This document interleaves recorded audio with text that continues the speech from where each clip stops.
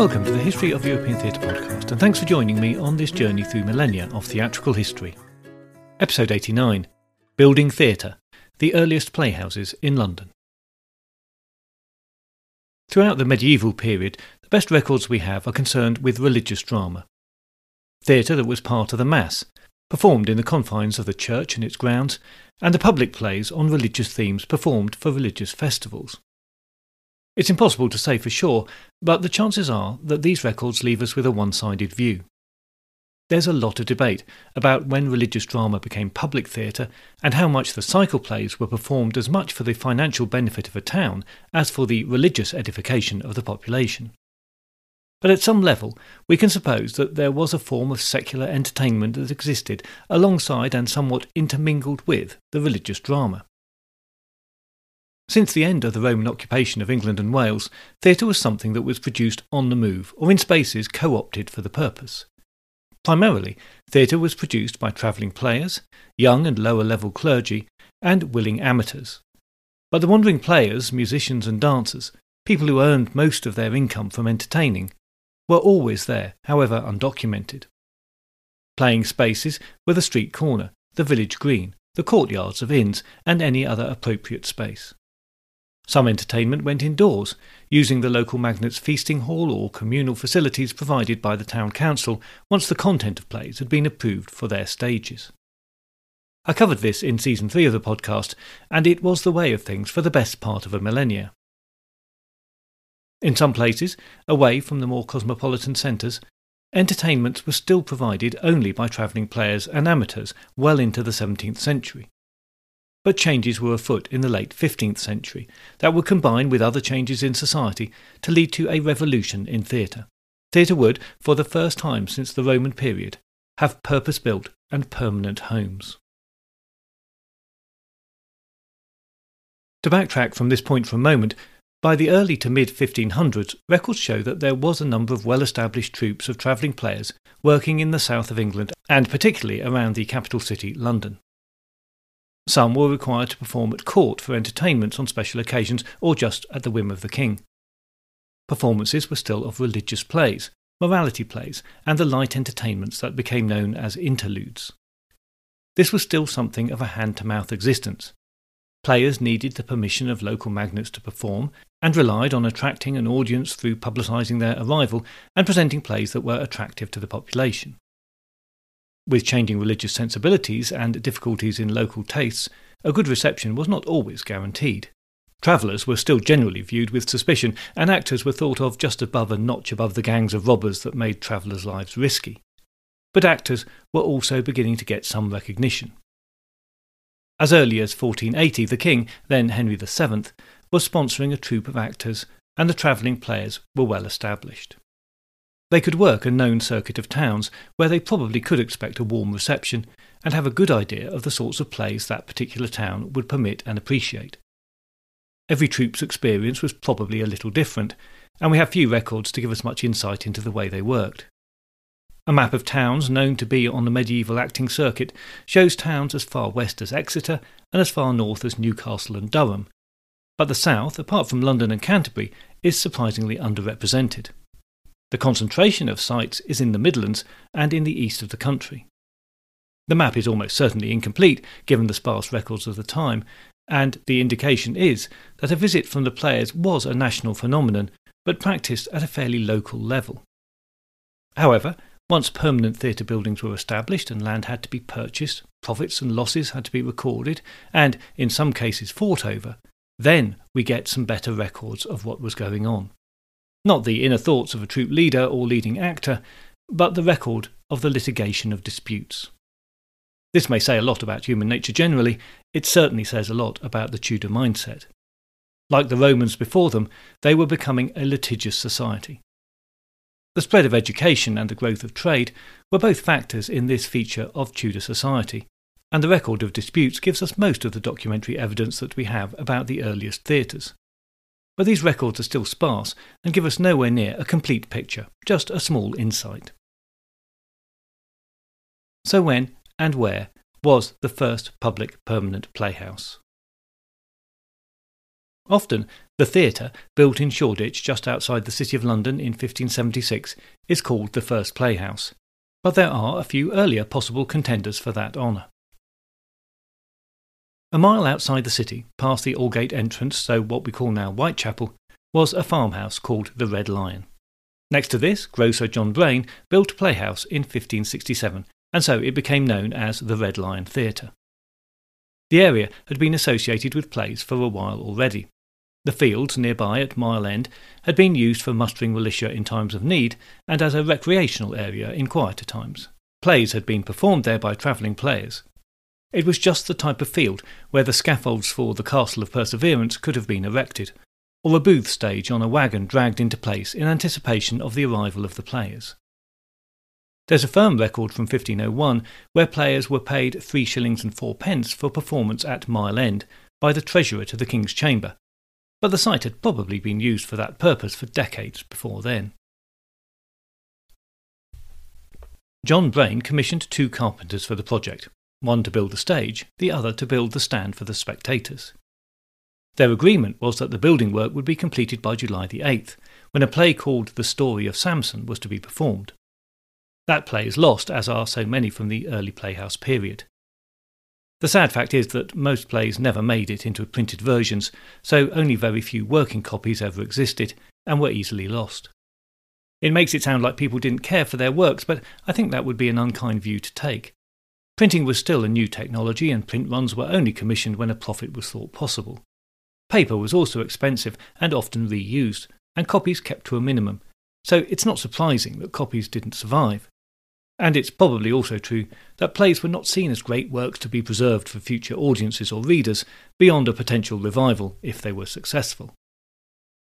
That play, and maybe others, were performed in the Incomplete Theatre, and that July, Brain complained to the Carpenters' Guild about the work on the Spectator's scaffold, and the following autumn he complained to the King's Bench about the work on the stage.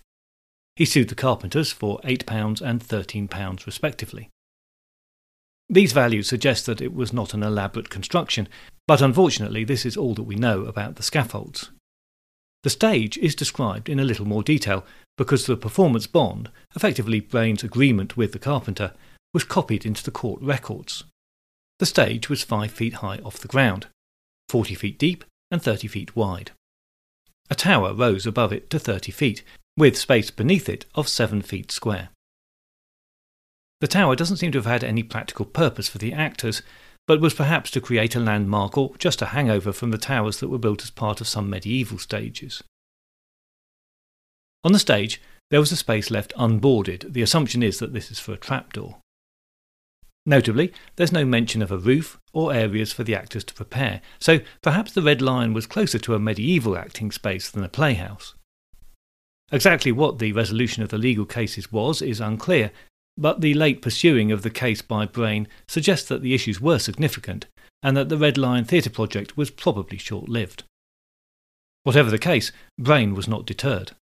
9 years later, he turns up again in partnership with his brother-in-law, one James Burbage, on another theatre-building project. Our next contenders are all premises that in the 1570s, and probably a little before that, were used for theatrical productions, but by the late 1590s had changed their use to be inns, with no associated theatrical activities.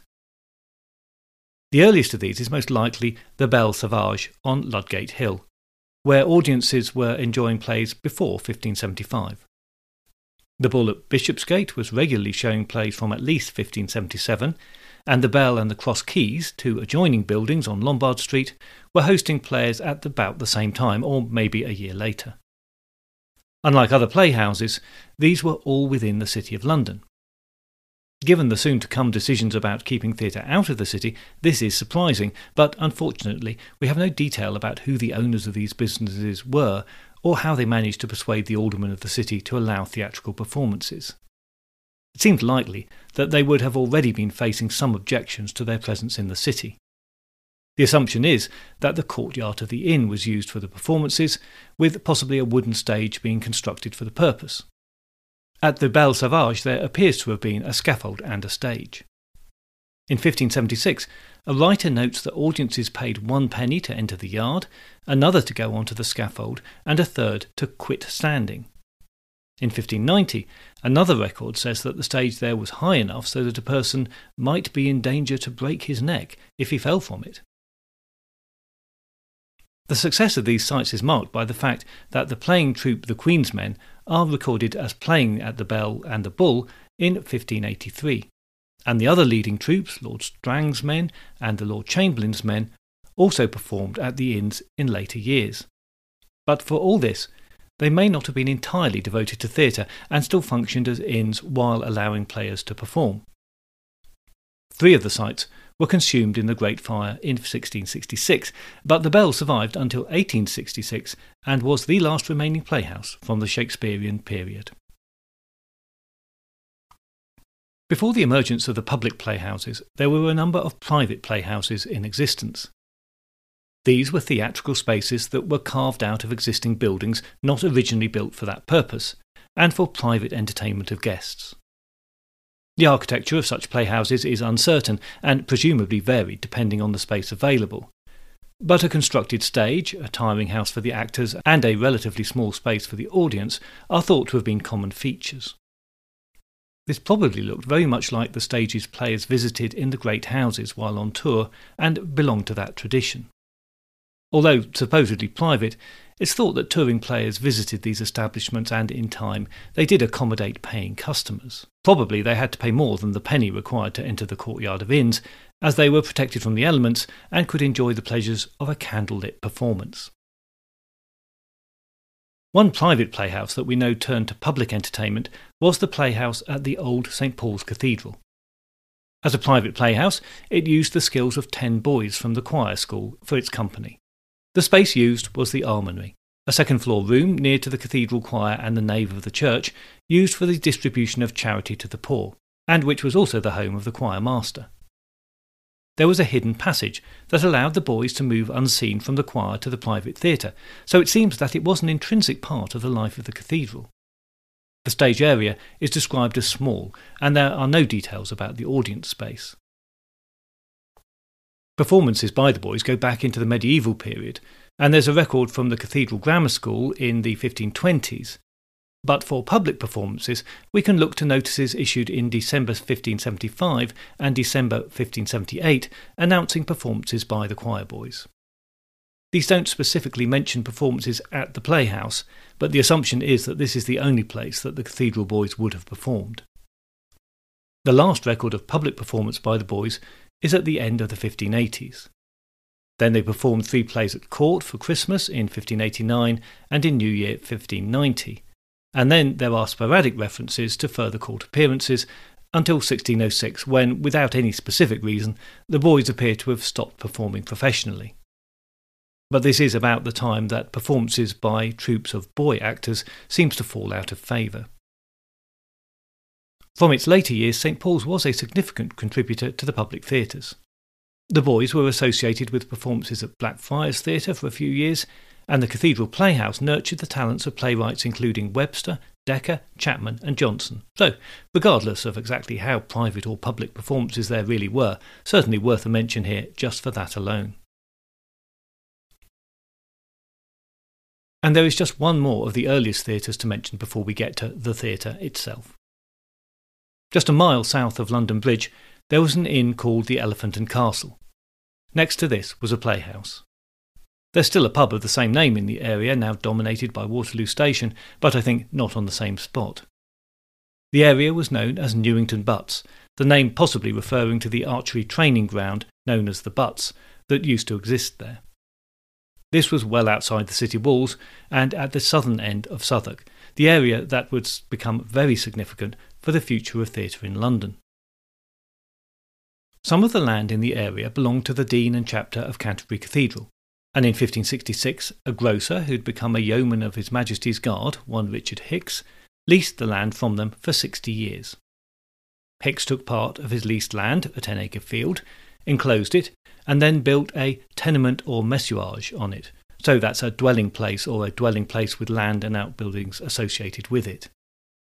He then subleased the enclosed part to Richard Thompson for 19 years, who 5 years later further subleased the land for his remaining term to Jerome Savage.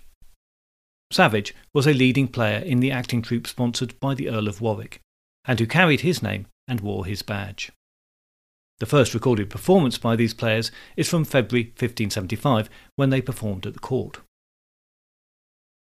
Back in Southwark, Savage signed the lease from Thompson in March 1576. Savage converted Hicks's buildings into a theatre, and it's possible that he did this even before the land was officially leased to him by some private arrangement with Thompson, which would put it in operation in 1575, before the theatre was opened.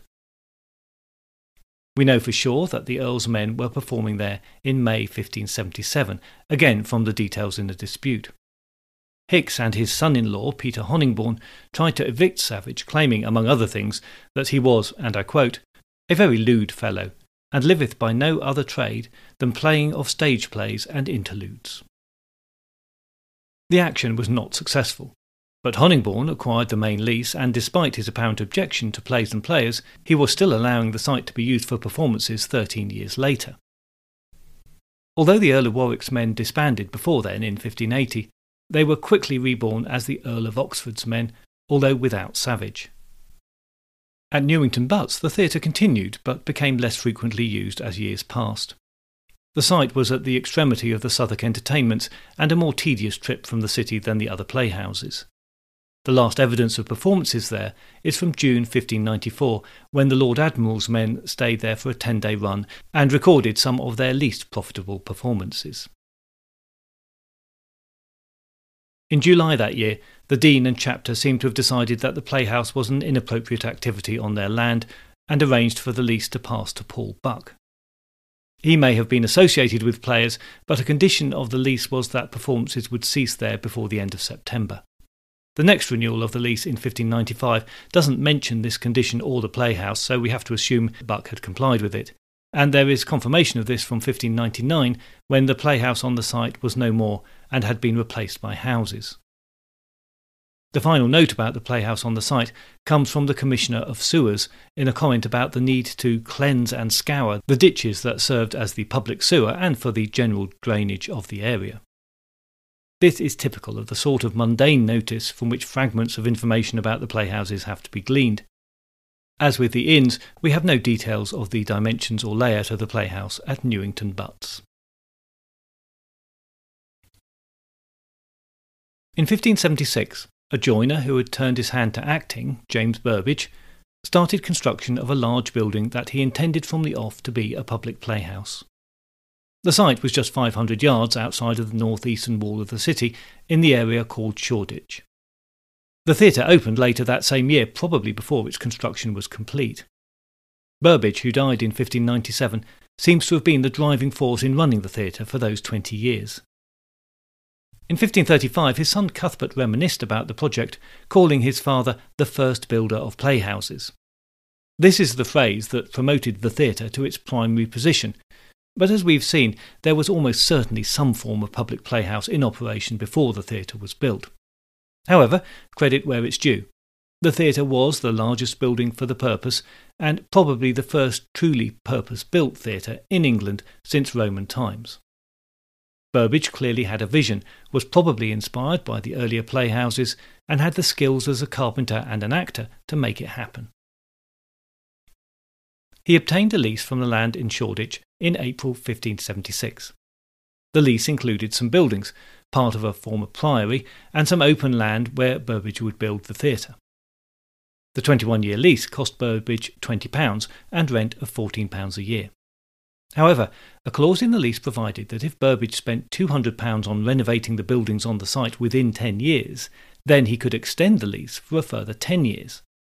£200 was a considerable sum of money, but the inclusion of the clause suggests that Burbage was planning for the long term and was confident that his theatre would be a success. Despite that belief, it soon becomes clear that Burbage did not have enough money to finance his project, something that led to legal disputes, which in turn provides us with the details about the theatre. Early in the project, he co-opted his brother-in-law, John Brain, who had had the experience of building the theatre at the Red Lion, into the project. Brain was to finance the building of the theatre in return for becoming a joint lessee. The plan was then that once it was open, the theatre would pay its way, and profits would go to Brain until any investment of his in the project, over and above Burbage's investment, was paid off. After that point, costs and profits would be split equally. At this time, family ties were paramount, even when relatives were acquired through marriage, and all the initial arrangements were made on trust. There was no signed document laying out these details as construction started, but we should not underestimate the bond of trust that would have existed between the brothers-in-law. Burbage was clearly over-optimistic about his finances, but both parties were happy to make their investment on the basis of the future success of the project and little else. Brain even spoke about leaving his share of the theatre to Burbage's children, his own 4 children having died in infancy. So it seems that, at the start at least, the project was a family business forged in kinship and optimism. With hindsight, we can say with maybe a little too much of both. Very soon, the finances went awry. The plan was to spend £200 on building the Playhouse, but costs soon racked up to nearer £700. To continue the financing, they first borrowed money, then mortgaged the lease, and then Brain sold his house and business. Brain, his wife, and Mrs. Burbage all began working on the site to get the theatre built. It's no wonder that they needed to get the plays on and the paying audiences through the door as quickly as possible. Arguments about who had spent the money and what individual items had cost abounded between the two couples. Brain became concerned about the profits and his ability to collect them. Because Burbage had mortgaged the lease, it couldn't be amended to include Brain as a named party. So he gave Brain bonds that assured him that the proper action on the lease would be taken just as soon as the mortgage debt was paid. Brain accepted this, but could see his considerable investment slipping away, and he was right to be worried. As things turned out, those bonds were never collected on. There's a definite sense that both men were so invested in the project that they had to keep it running, despite the mounting debts. Bankruptcy was a shameful state at the time, with serious consequences, including long prison terms, so their desire to keep the project afloat is understandable. Brain also invested in the George Inn with a partner, although quite where he got the funds to do this is a mystery. His dealings in that project seem to be equally reckless, and he died bankrupt in 1586. His widow was convinced that he had died because his partner at the George Inn, one Robert Miles, had struck him, and she went to court to try and collect on Burbage's bonds. In a strange twist, Miles becomes her supporter in that case, and then a few months after her husband's death she had another child. The Burbages became convinced that Miles was the father, and the two had probably conspired to murder Brain. The widowed Mrs. Brain lost her legal battles in 1589. As Brain's name was never formally added to the mortgage, in reality she had little hope of success, especially as by then Burbage had defaulted on the payments, and the lease now legally belonged to the mortgagee, John Hyde. It seems that Hyde's only interest was in getting his money, and was open to a deal with Burbage or Mrs. Brain as long as they paid the overdue £30. It was Burbage's son Cuthbert who came to the rescue. He was in the patronage of an official in the Lord Chamberlain's office who he used to persuade Hicks to sign the lease over to him on payment of the outstanding debt. Cuthbert then argued that he owned the theatre outright, both his father and Brain having defaulted on the lease. Margaret Brain and her daughter died of plague in 1593, and she left all her goods to Robert Miles. He continued to fight in court for payment from the Burbages, but in a couple of years his cases were thrown out. He tried to revive it all in 1597, but soon realised that it was going nowhere and dropped the case. The final whimper on all these protracted legalities over the theatre. And did I mention that the Tudors loved a bit of litigation? Well, while all of this was going on, there was another strand of legal action that the Burbages had to deal with. You will remember that the original lease for the site was for £20 and rent of £14 a year, and included a clause providing that if Burbage spent £200 on renovating the buildings on the site within 10 years, then he could extend the lease for a further 10 years. In 1585, the original leaser, Giles Allen, refused to extend the lease by 10 years on the grounds that the tenant had not spent the required amount on the existing buildings within 10 years, and that he had, in other ways, been a bad tenant. In 1596, as the 21-year lease was running out, the Burbages tried to negotiate an extension with Allen. The parties continued to discuss options until James Burbage died in February 1597, when Cuthbert continued to negotiate with Allen, and as the lease ran out, Allen allowed renewal on an annual basis. Cuthbert Burbage and Allen went on discussing various options for 10 and 21-year leases, but Allen kept adding conditions. At one time he asked for £24 compensation, at another a guarantee that he would be able to collect rents in future without any trouble. He looked for £30 in unpaid rent, and then demanded that the site be no longer used for the purposes of theatricals, but without specifying what he thought the site should be used for. Initially, that idea was turned down, but then entertained when Allen agreed that it could continue as a theatre for another 5 years. That agreement got as far as being drafted, but failed to progress when Allen added a demand for £100 for the other buildings on the site. Another draft lease was drawn up, dropping that demand, but adding a commitment to the lessee improving the existing buildings. Allen was also looking for a guarantor for the rent, and Cuthbert suggested his brother, the actor Richard Burbage. Allen rejected this outright, as well as the further suggestion that the Playhouse would be permitted to operate for the full 21 years of the lease, not just the next 5. I suppose we shouldn't feel too hard towards Allen and his apparent dislike of the theatre. Clearly he'd had some problems collecting rents from Burbage, and would no doubt had a low opinion of him as a businessman. We don't know if he went to the theatre or not, but from his home in Essex he certainly would have heard about some of the trouble that had sometimes erupted there, which could have fed his dislike of the enterprise. Here's an example from June 1584, when William Fleetwood, the Recorder of London, wrote to Lord Burleigh, principal minister to the Queen. He records that, "Upon Wednesday, one Brown, a serving man in a blue coat, a shifting fellow having a perilous wit of his own, intending a spoil if he could have brought it to pass, did at the theatre door quarrel with certain poor boys, handicraft apprentices, and struck some of them, and lastly he with his sword wounded and maimed one of the boys upon the left hand, whereupon they assembled near 1,500 people. This Brown did very cunningly convey himself away, but he was taken after." At the end of December 1598, the Burbages had had enough of Allen's vacillations and demands, and took matters into their own hands. Allen appears to have believed that negotiations would continue, but Cuthbert had employed a carpenter, Peter Street, and 12 labourers to take the theatre apart, beam by beam. Over the next 4 days, the theatre was demolished, and any still useful items, particularly any wood, was removed to a site on the banks of the Thames in Southwark. Peter Street would use the materials to start the construction of a new theatre that was to be called the Globe. Obviously there is something sneaky about Cuthbert Burbage arranging for the work to be done during the Christmas period and in the depths of winter. He even went as far as to have the work started on a Sunday. Inevitably, Giles Allen commenced legal action against Cuthbert and his accomplices for trespass on the 20th of January 1599, which was realistically as soon as he could given the Christmas holiday season. As Burbage had almost certainly stopped paying the lease just before this, the building technically belonged to Allen, but in a counter case, Burbage successfully argued that the original requirement to spend £200 on the old buildings had been met, and therefore the original lease should have been extended to 31 years' duration, and therefore Burbage was well within his rights to remove his property from the site at that time. It took almost a year to confirm that win, and Allen then tried to sue Burbage twice more. Neither case found any traction, and all matters concerning the theatre were concluded by 1602. Unfortunately, in all of this juicy legal detail, we don't find out much about what the theatre actually looked like. It was certainly a large timber building with a tiled roof, some limited use of ironwork, and with some walls plastered. Doors and wainscoting are also mentioned.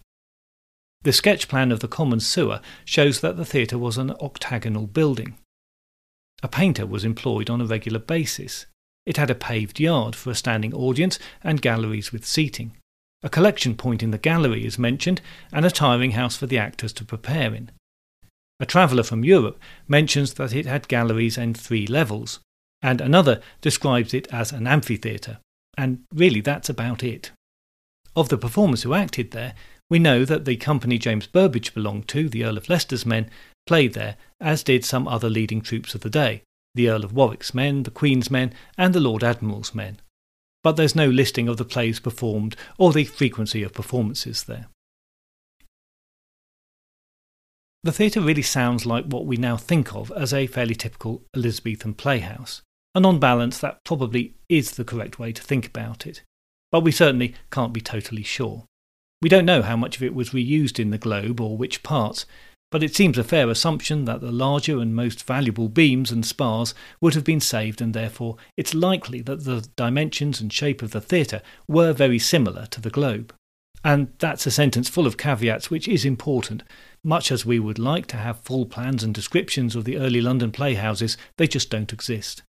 In fact, perhaps the only safe thing to say in this regard is that there was no standard model for the Elizabethan playhouse, and each included its own variations.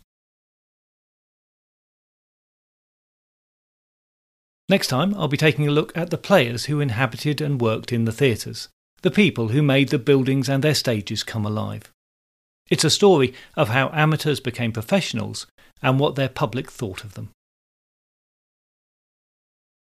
In the meantime, if you'd like to help support the podcast, there are additional episodes available on Patreon, which you can access for a small monthly fee. They cover a range of theatre history-related subjects from all of the periods that the main podcast has covered, and a few from more recent subjects too. If you are interested in any of these but can't stretch to a monthly commitment, I can offer a bespoke feed of specific episodes for a one-off payment. You can find details of this on the podcast website at www.thehistoryofeuropeantheatre.com. Once there, just follow the link to Patreon episodes on the main menu, where you'll find a full list and short description of all the available episodes. Thanks again to everyone who already supports the podcast and to all of you for listening. I look forward to your company next time, but if you do have any comments or concerns in the meantime, you can contact me by email at thoetp@gmail.com or via Twitter at thoetp.